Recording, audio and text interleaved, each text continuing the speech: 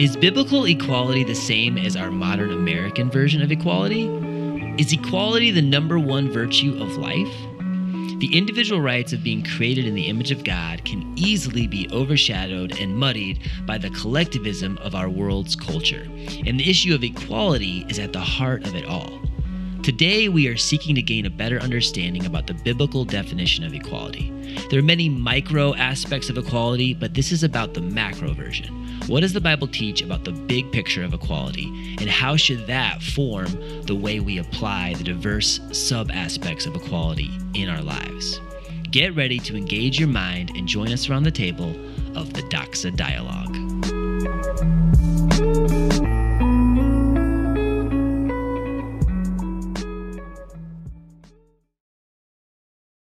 Welcome to the Doxa Dialogue. My name is David Rudy. I'm the pastor of Doxa Church, and I have some friends around the table. We have a familiar voice, Ben Sen. Hello.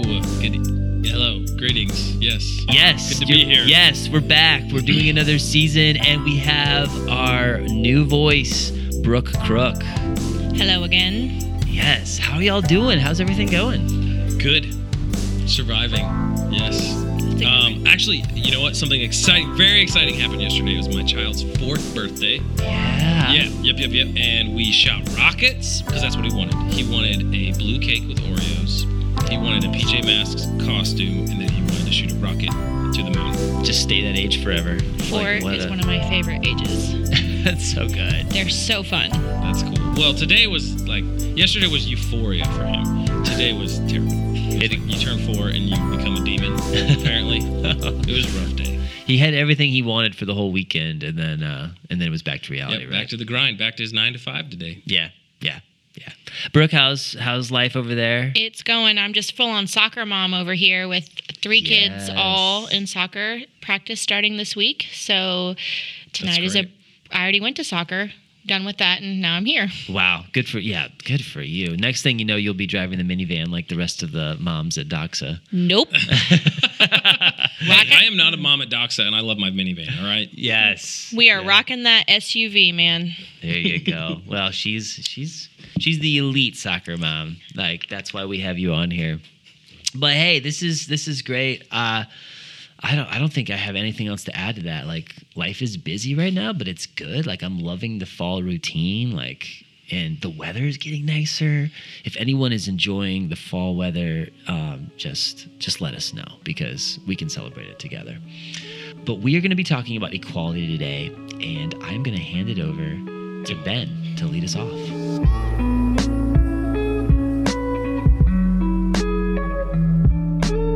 Yeah, so I'm really glad you brought this up, this idea of equality. And I'm going to take us I wouldn't call it a tangent, but right out of the gates, I'm going to take us in a different direction here. Because I don't think we can talk about equality without talking about diversity. Mm-hmm. And it really got me thinking about some things that I normally don't think about. So this has been really helpful to me to just spend some extra brain power. You're just laying the groundwork. You're just laying the groundwork for us. Yes. Like, before we can really get to equality. Yes, sure. We can go with that. That sounds great.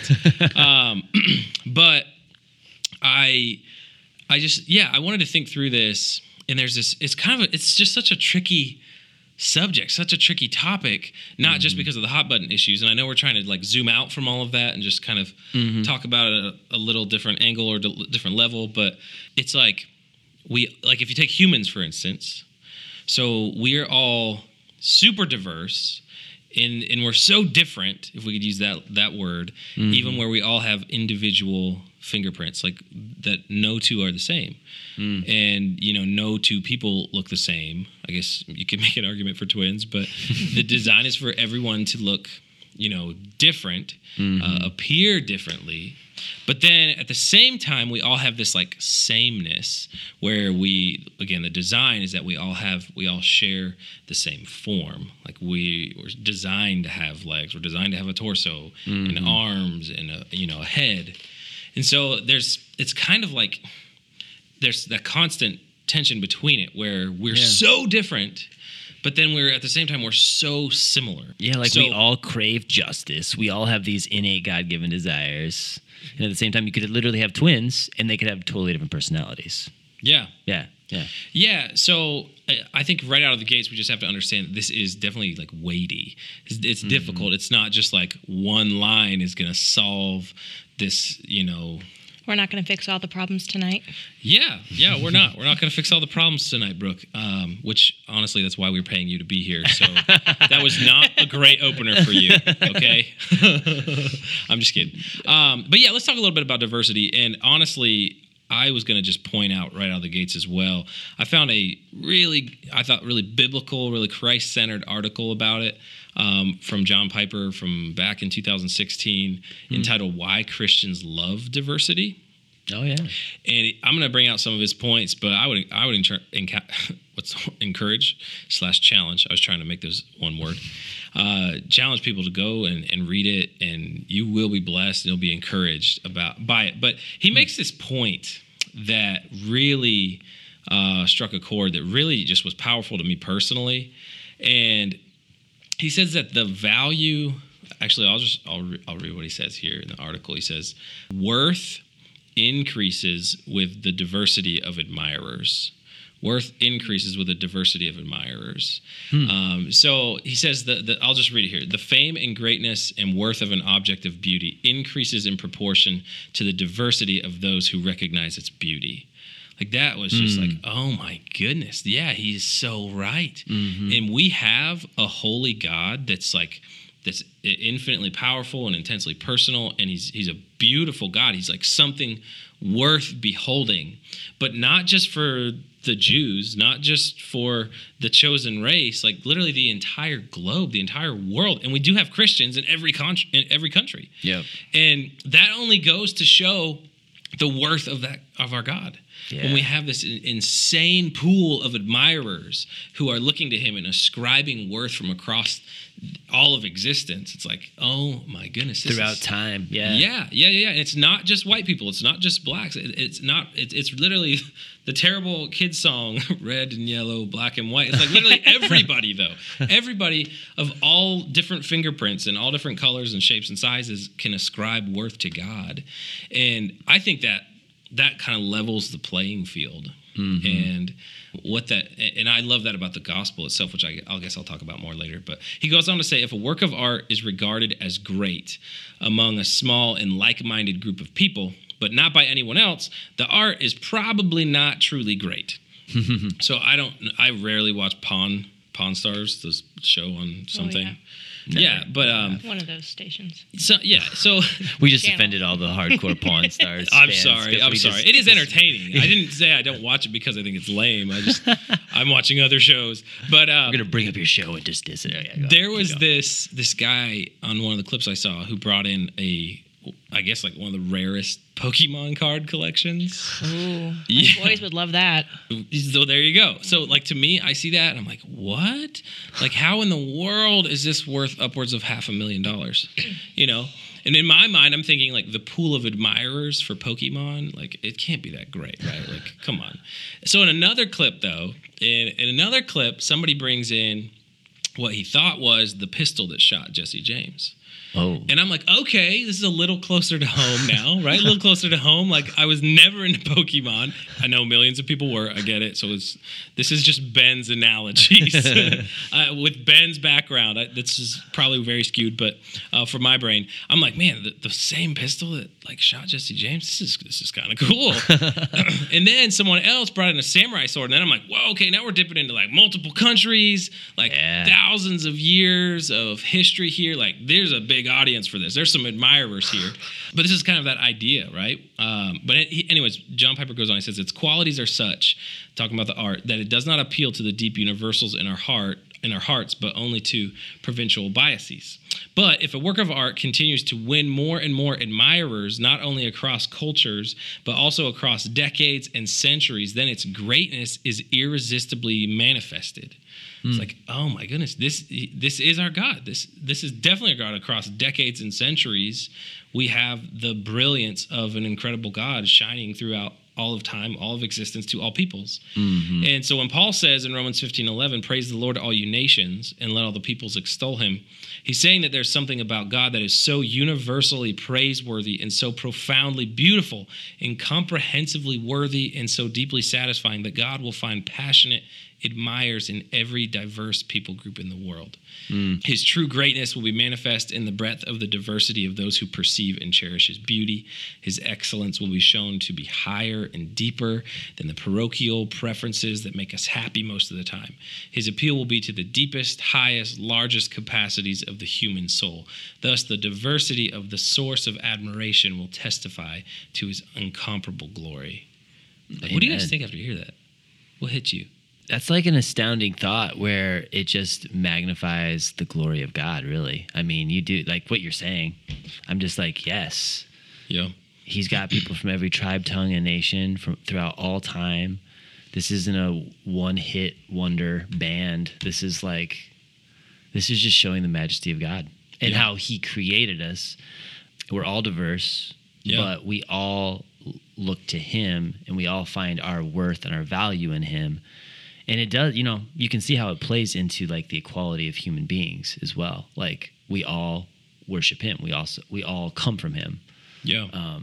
It just made me think, like, for the glory, for God to get more and more glory, like we have to be diverse. Mm-hmm. Like we can't just be this one little pocket of very similar people. Yeah. Like we have to loop as many people and as many different backgrounds and stories and as possible into praising God together, into the gospel. Yeah. And we can't do that if we don't look at people equally, right? Like there's it kind of goes full circle there. If we that's a great point, actually. We've arrived and we're this gold standard, we're going to look down on others. It's not going to bring God glory. Yeah. Yeah. And he goes on in the article, he says, we achieve unity when we actually embrace diversity. He talks about diversity cutting to the heart of pride and how diversity actually humbles us. And I think I added my own thoughts, like this results in keeping us focused, because if we are a diverse crowd of people following Jesus, then he is the common denominator. And like all of these little like-minded pockets that could tempt us to distract us from his ultimate glory, this makes it so much harder for that to happen, you know. And I think the church, especially in the South, can easily fall into that, where it's just us four and no more. Yours versus mine. And it's just, somebody recently reminded me that, denominations were not created in the Bible, and that we should be focused on being the entire body of Christ. And it's not, my church versus your church. We've got churches on every corner, but that we should be excited when someone goes to a different church that's preaching the Bible, because it's another person growing the body of Christ. Mm-hmm. Yeah. Yeah. No, I love it. It helps us keep the main thing. When we look out across the people in our church, people in our lives, and they are different, in different stage of life, different ages, different backgrounds, even different colors. It's just, it doesn't let stereotypes play a part in ministry, but it really keeps us laser focused on the gospel, on God, and looking to him. And so my point was just, that diversity is beautiful. It's necessary when it comes to the church and being part of this Christian faith. So that's kind of what I got. That helps our juices get flowing. Yeah. To really have true equality, you have to have some diversity in there. Yeah. So those things are not mutually exclusive. I like that.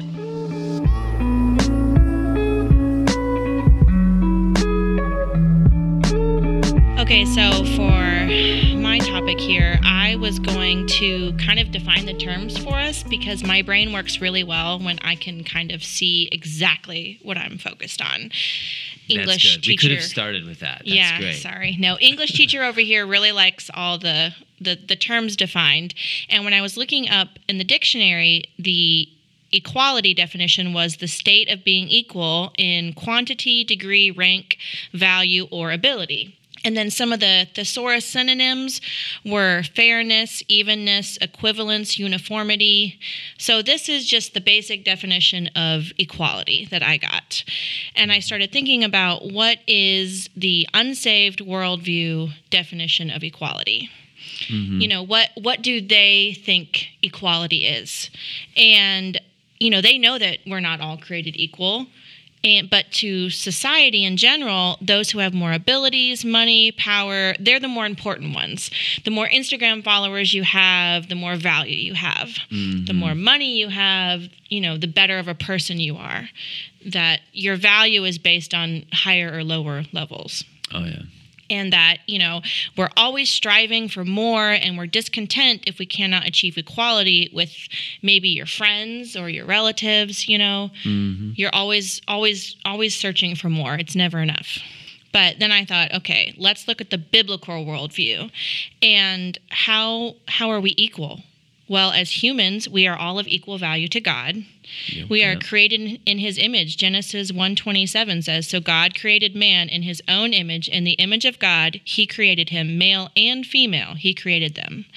So to me, I think we read through that quickly sometimes and we don't stop and think that we are in God's image. So we all are of equal value to him. He numbers all the hairs on our head. In Luke 12:7, it talks about that. All the hairs of your head are numbered. It doesn't say that, well, some of you are important because I know you're, you know, some of you have more hair than others. Ben. And Ben's not as valuable because yes, you know, for our listeners, I essentially have a chia head full of hair. Hashtag sarcasm. It's okay, Ben. But it doesn't say that, you know, some of us, because you have more hairs, you're more valued. No, he knows all the hairs on all of our heads, and we're all of equal value to him. Oh, so you're saying not everyone has the equal number of hairs, just dispersed in different parts of their body. Okay, good. Thanks for clearing that up. That's not what equality is talking about. No, none of us are more important to God. And I think that's a really cool thing to remember, that he loves all of us equally. Absolutely. And that we're all precious in his sight. Just because we may look different or, you know, have different socioeconomic status, we're all equally important to him, which means a lot to me. I think it's really cool for all of us to remember that. But when we're looking at equality, how are we different? We can be different but still be equal, if that makes sense. And I went to 1 Corinthians, and there's, you know, the whole chapter 12 is talking about how we have been given different gifts. We've been given different service opportunities, and then we are all different parts of the body of Christ, but that every part is important. And I love how it talks about how, say, the foot can't say, I don't belong to the body because I'm not a hand. Right. And, if the ear can't say, because I'm not an eye, I do not belong to the body, that would not make it any less part of the body. If the whole body were an eye, where would be the sense of hearing? If the whole body were an ear, where would be the sense of smell? But as it is, God arranged the members of the body, each one of them as he chose. If all were a single member, where would the body be? As it is, there are many parts, yet one body. The eye cannot say to the hand, I have no need of you, nor again to the head, to the feet, I have no need of you. And I just loved that, how we're all different parts of the body of Christ, but we're all equally important within the body of Christ. You know, we hear about people who serve behind the scenes, and those people are just as important as the people on the stage singing on Sunday. Yeah. And that is it's so good to have that analogy that Paul gives us, because that's not the way we naturally want to define things. We naturally are just like, I strive to be that person out in front, like, because they're more talented and they look more popular, right? But like, the Bible makes it clear, no, everyone plays a part, and the role that you play doesn't describe your value or worth in God's eyes. So the more we get like that and show no partiality the closer we are to Jesus Christ. Yeah, I think it's so special how God worked it out where we need every single one of us all serving in our own functions in order to be a complete cohesive body of Christ. That if I say, you know what, I don't want to say take out the trash this week because at church, say my job is the trash taker outer, whatever word that is. There's got to be one around here somewhere. If that's my job and I don't want to do it, well, then there's a part of the church that doesn't get fulfilled that week because all the trash cans are overflowing. That's just as important as the person who's working in the children's ministry or the person who's greeting, and that we all need to acknowledge what our gifts are, what our service opportunities are, and work towards those, because God is very specific that no one member has more value in his sight. We are all equally important to him, and we are all part of the one united body of Christ, which Ben was kind of talking about earlier, about how, ultimately we're all part of the body of Christ. Yeah. I love that. I really do love that the cross does level the playing field. It's like, well, how much, like who, how would you say this? The blood of Christ covers like a few, all, like, is, like not you, but you, like, how does this work out? It's like, well, no, like anyone can come and bend their knee at the foot of the cross. Literally anybody from any background, from anyone with scars, anyone with riches or poverty can come, and Jesus says, you know what, you're mine. Amen. And that goes back to what you were saying, Ben, about what our ultimate focus is. And in Acts 20:24, it says, I do not account my life of any value or as precious to myself, if only I may finish my course and the ministry that I received from the Lord Jesus to testify to the gospel of the grace of God. And our ultimate value in this life is serving God wherever he's placed us. That's what our focus should be on. Not, what can I do to get ahead? Or what can I do to make myself more popular? But what can I do that would bring more glory to God?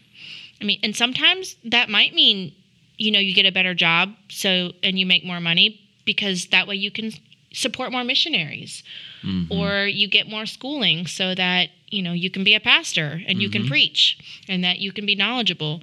But it's the focus. I think that's the differentiating factor there. That's what I studied in what exactly is human equality from a biblical worldview. And I think being equal is not the same as being different. We should all have equal rights. That is ultimately true because we are all made in the image of God, and it's our human nature to value fairness and justice.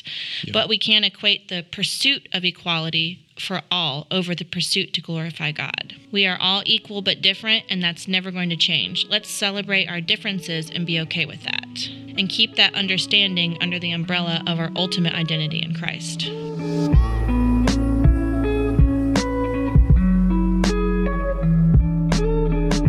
So I have a question for you. Does the New Testament teach equality? I would say not really. It's more of an Old Testament principle that's assumed in the New Testament. And here's the thing. Many of us have an American version of equality that we force feed into the scripture. And I don't think it's helpful for us. So I know. I see Ben, I see Brooke a little squirming right now in their seats. I feel you on the other end. How dare you? I know that almost sounds sacrilegious, but the New Testament mentions equality once or twice. And when it comes to human-on-human relationships, it's actually far more interested in the concepts like oneness, unity, partnership, union, and joint inheritance than it is on what we normally think of as equality. So before you say I'm splitting hairs and all that, here's where I'm going with this.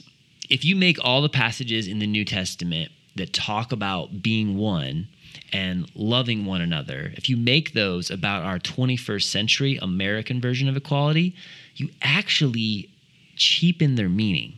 And for many people, the word equality has become so overused that it's losing its real meaning to the point that it almost means everything and nothing at the same time. Like, Brooke, is there like a word for that? I'm pretty sure you're looking for the word cliche. Yeah, there you go. It's like it becomes cliche.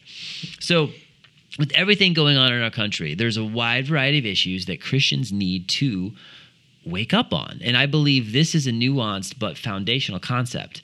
Thankfully, the New Testament presents a better and higher version of equality than what we usually experience in the here and now.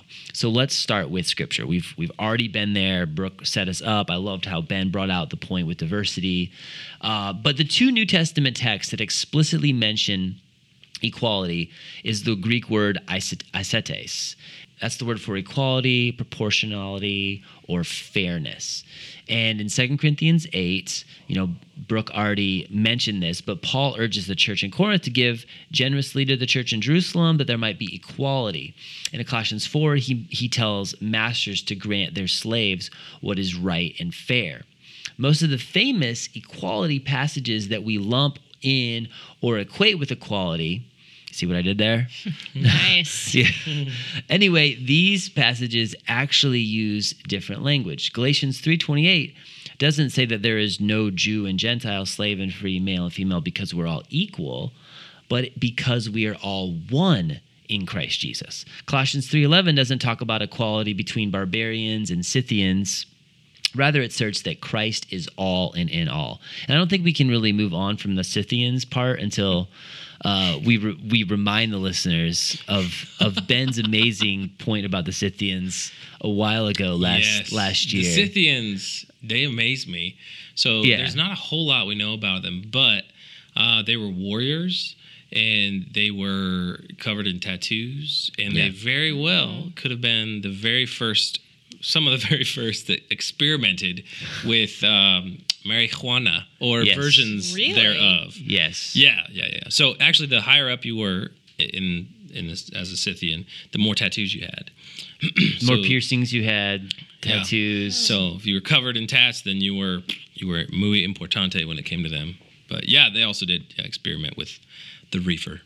Yeah, close that tent up and burn those hemp but seeds. It does. I mean, it brings like so much color to that verse. Yeah, it does. It really does. Where it's like, oh, those types of people can come to Jesus. Interesting. Yeah. Yep. Exactly. That's the plan. Love that. So they are all one in Christ. Ephesians 3:6 doesn't say that Gentiles are now equal with Jews, but rather that we are now heirs together. Ephesians 6:9 doesn't talk about equality between slaves and masters, but rather that both have the same master and will face the same judgment. Finally, in 1 Corinthians 12, like Brooke alluded to, it doesn't say that all church members are just flat equal, and as simple as that, as Brooke's already alluded to, but rather that we all form one body. Equality in the modern sense is fundamentally individualistic. Equality in the biblical sense is fundamentally about how God loves and treats us collectively, if you can think of that difference there. So, of course, the idea of equality is perfectly biblical and vital. We've already established that all human beings, simply by virtue of being human beings, should be treated with the same level of dignity, regardless of their class, their sex, race, or subgroup.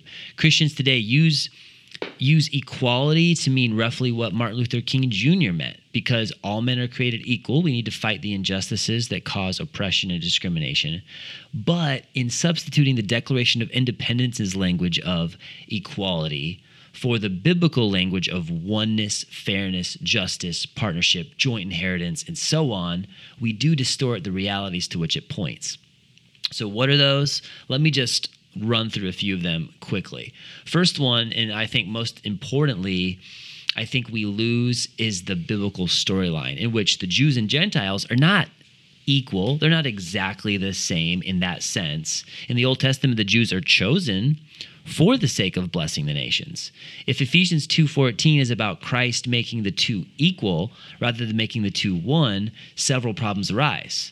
Such a statement flattens the difference between us in the present, and it implies that God's election of Israel was somehow unjust. And here's another big one. Secondly, if the Jews and Gentiles are just flat equal, then Paul's point is all about equal access to entitlements and privileges rather than the union of two separate and distinct peoples into one people.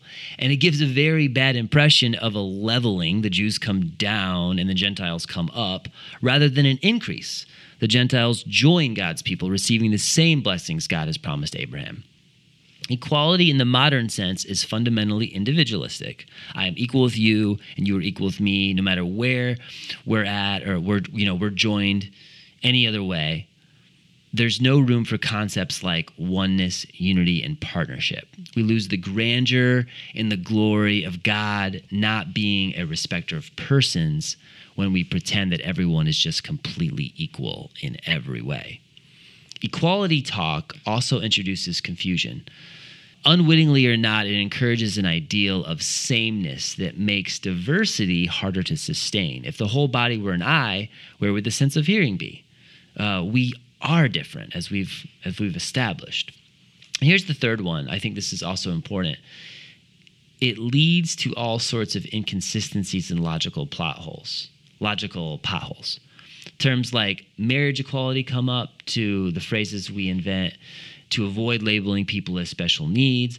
And when Paul, under the influence of the Holy Spirit, was writing out the doctrine of the Christian faith, he was not pitching a modern program of equal opportunity. He was announcing the good news that God had united all types of people in Christ and that none could therefore regard themselves as superior or inferior despite all the differences that remained. He was making us one.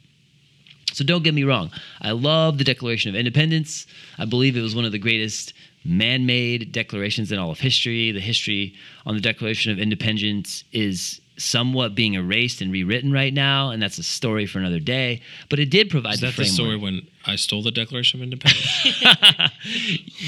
Yes. Ben's alter ego, Nick Cage. Yeah.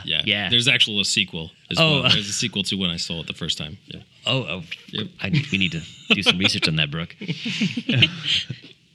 But yeah, the Declaration of Independence, it provided the framework that set in motion the end of slavery eventually. It brought out individual rights of freedom for all that had never really been practiced in the world before. So for all the good the Declaration of Independence has brought, it's misleading to claim that the New Testament shares its vision of equality. Scripture is after something that is far loftier than all men are created equal. We as Christians should know better. This doesn't mean we show partiality. This doesn't mean we don't lift up the weak, but we can't confuse the individual rights of life, liberty, and the pursuit of happiness for a spiritual utopia that we're never going to achieve. Oneness, partnership, unity in diversity, joint inheritance like we see in the Gospels, a love across each and every dividing line is actually something that is more realistic. And that's only because Jesus Christ can do that to us. He can change us into people who do that, whereas we'll never be completely equal in every way, shape, or form. So yes, we are all equal in God's eyes. We are all made in the image of God. We are also all fallen. But let's keep the biblical view of equality where it needs to be. And I'll say this again because it's important to remember. Equality in the modern sense is just fundamentally individualistic. Equality in the biblical sense is fundamentally about how God loves and treats us collectively. Not to diminish the personal side of God, who also loves us individually, but the equality piece is more comprehensive than it is individual. Yeah, that actually, when you said that earlier, it made me think like especially the Old Testament and just days gone by. Yeah, really like the greater good, was central. So, before technology became what it is, before it was so easy to get to find and take food, like it was always about the collective good. Yeah, you're right. Yeah. No, that makes a lot of sense. I remember even going in seminary, we talked about that in class, like how much the Old Testament, there really was, that was the emphasis, was the group as a whole, because that's what everyone's mindset was. Their mentality was keeping one another alive. sharing what you have, because it was so much more valuable to them then than doing that today. It's like it's our current mindset is from that. all about me and what can I do to better myself, and not the greater good of the community as a whole. Right. We're driving on roads that we didn't pave. We're living in buildings we didn't build. We're eating food that we didn't. Right. We did nothing but purchase. Yeah. Yeah. Yeah. A humanistic worldview contains elements of the truth, right? I mean, but every humanistic tendency subverts the power of our Savior. And I love how Thomas Sowell explains this. No one is completely equal. Just a couple tweets that he's had over the last couple months. He said, nobody is equal to anybody. Even the same man is not equal to himself on different days. Now that's true. You're like, okay, yeah. I see where you're going with that. Some days my brain doesn't work at all. Exactly. Some days we just want to push reset. He also said, if you cannot achieve equality of performance among people born to the same parents and raised under the same roof, how realistic is it to expect to achieve it across a broader and deeper social divisions? So yeah, I do think there's this current in our world that wants to just collectively put everybody under the same brushstroke. Buy the same food, we go to the same places, and you can lose your individuality. And that's not what we're talking about here. But we do have to remember that in God's eyes, we are 100% equal. He loves us all the same. But to me, looking at the full picture makes our God greater and bigger than us. And this is really, it really ties back to what you started us off with, right, Ben. what Ben said earlier. Yeah. It makes it really cool that God, he created such beauty and diversity in the world for him to enjoy it, and in the end to bring him more glory. Because when you see it as a whole, it's a much more interesting and nuanced place than just us all being all the same and thinking the same and doing the same. Yeah. And you can get into big problems when everybody's just one big collective group think, okay, I'm going to mindlessly go over here and do this. You lose all that. So my challenge is for us to put more focus on the oneness and the unity pieces that we see in the New Testament than just merely the equality that we have in our, in our current country's definition of it. When you make the word mean anything and everything and you cheapen its value, it eventually becomes meaningless. Our world is rapidly getting to that place, but we have to know the truth.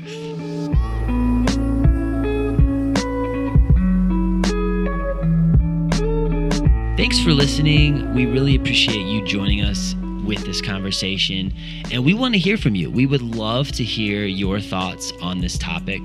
A question that we're going to post out there on the Doxa_dialogue Instagram account is a question we'll also post on our website, where you can also listen to this. But have you ever seen a misunderstanding of equality hinder the biblical concept of God bringing diverse people together?